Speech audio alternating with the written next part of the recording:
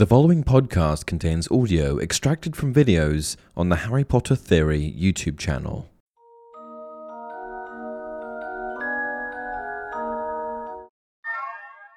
Hey everyone, welcome back to Harry Potter Theory. Today we'll be discussing Ron Weasley and all of the problems associated with his wand. A wizard's wand is his most important tool. It's the conduit of his power, and for most, the only way they'll ever be able to conjure spells. So, if wands were so important, why did the Weasley family decide to give Ron a hand-me-down wand that never really served him well? In fact, Ron's earliest wand was so bad that many of his instructors at Hogwarts could never shake their first impression of the boy, that he was a subpar wizard. So, why didn't Ron have his own wand? Why was he given Charlie's? And why did it take him so long to get a new one? We'll answer these questions and more in today's video. Ron's first wand. When we go back to Ron Weasley's very first year, we'll find him in an awkward situation.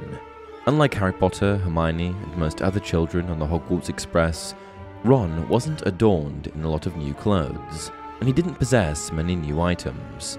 And when the food trolley aboard the train rolled by, known then as the Honeydukes Express, Ron wasn't able to buy very much. In the Weasley household, galleons and sickles weren't easy to come by. With one of the largest families in the pure-blood community, the Weasleys had more than enough mouths to feed. At one point, poor Molly and Arthur Weasley, Ron's parents, had to feed, clothe, and house 7 children: Bill, Charlie, Percy, Fred, George, Ron, and Ginny. Keeping up with all of your children's peers was hard enough when you had just one, but the Weasleys had 7. They could hardly afford to buy the greatest owls, fanciest robes, or most powerful wands for each one. And when it became Ron's turn to attend Hogwarts School of Witchcraft and Wizardry, the Weasleys seemed to finally come up short. Instead of visiting Ollivander's wand shop in Diagon Alley, they simply handed Ron one of the wands from his older brother, Charlie. With that in his hand, and a trunk full of other hand-me-downs, the Weasleys sent their youngest boy off to school. Now, when we ask why the Weasleys would give Ron Charlie's old wand, I think the answer is pretty obvious. They didn't have enough money.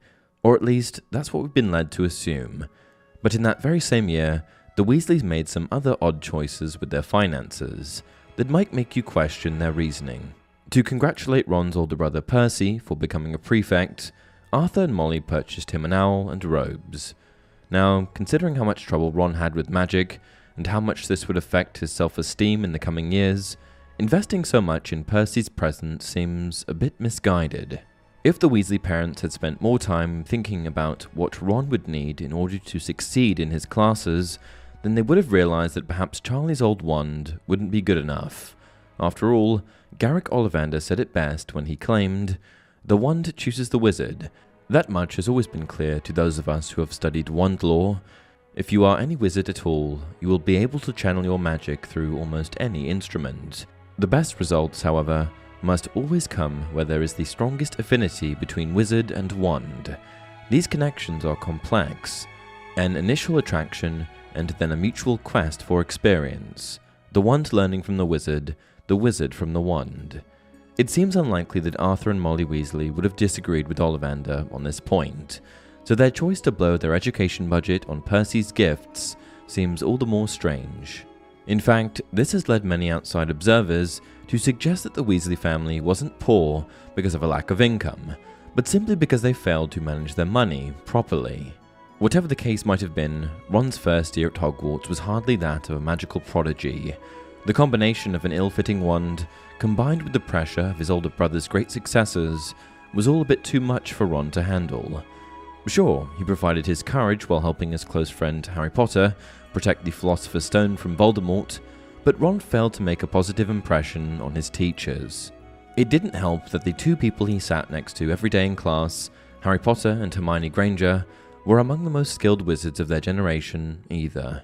Breaking his wand. But Ron's time with Charlie's wand would be short-lived.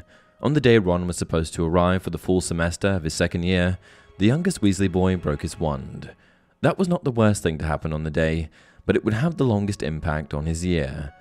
Ron was far too afraid of his parents to report his broken wand to them, so for the rest of the year, Ron simply suffered through class with a wand that was patched up and barely held together.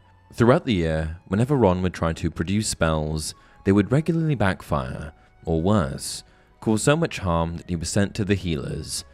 Once, his wand even hit a professor squarely on his head, but Ron's first wand was useful for one thing. When Professor Gilderoy Lockhart ripped the magical device from the children's hands and tried to use it to cast a memory charm, the wand did exactly what it had done all year: backfired. Instead of wiping Ron's mind and those of his friends, it scrambled Professor Lockhart's, leaving him incapacitated for the rest of his life. New wand.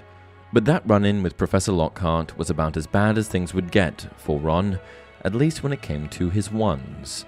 Before the start of Ron's third year at Hogwarts, his parents bought him a brand new wand from Ollivander's shop, and his ability to cast spells and perform magic dramatically improved that year. Although he was still a bit behind his friends, Harry and Hermione, Ron was nothing like he was during his second year. With his new wand, Ron's confidence also grew, and he found himself a bit less burdened by the legacy of his older brothers.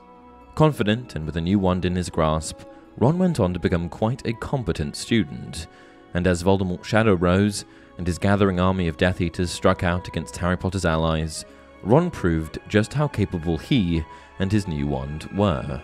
Ron grew to be such a skilled spellcaster that he even disarmed Bellatrix Lestrange, and he didn't even use his wand to do it.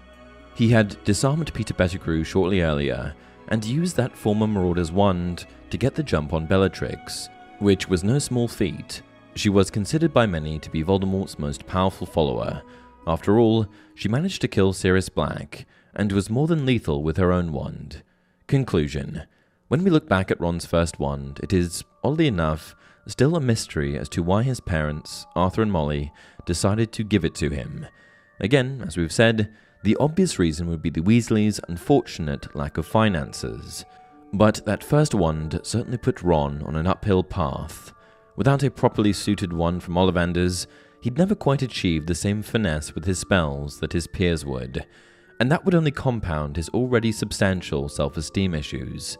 The Weasley parents must have been oblivious to just how much harm they were doing to Ron when they gave him Charlie's wand, but if they had to do it all over again, hopefully they would have decided to forego Percy's gifts and would have bought Ron the perfect wand for his first day at Hogwarts.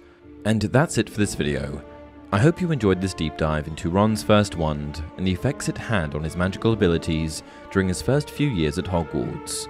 What do you think? Do you think Ron's self-esteem, and by extension, his spellcasting abilities were deeply affected by his second-hand wand? Do you think the Weasley parents made a poor choice when they decided to give Ron his elder brother's wand? I can't help but wonder if Ron could have surprised us in his first 2 years and learned to love the classes at Hogwarts. Maybe he would have taken after his older brother, Percy, and discovered his knack for magic. Or Ron would have simply felt a bit more confident and wouldn't have been so bothered when Draco and his goons teased him in the corridors between classes. That alone would have been worth the price of a new wand from Ollivander's. Until next time, remember, it does not do to dwell on dreams and forget to live.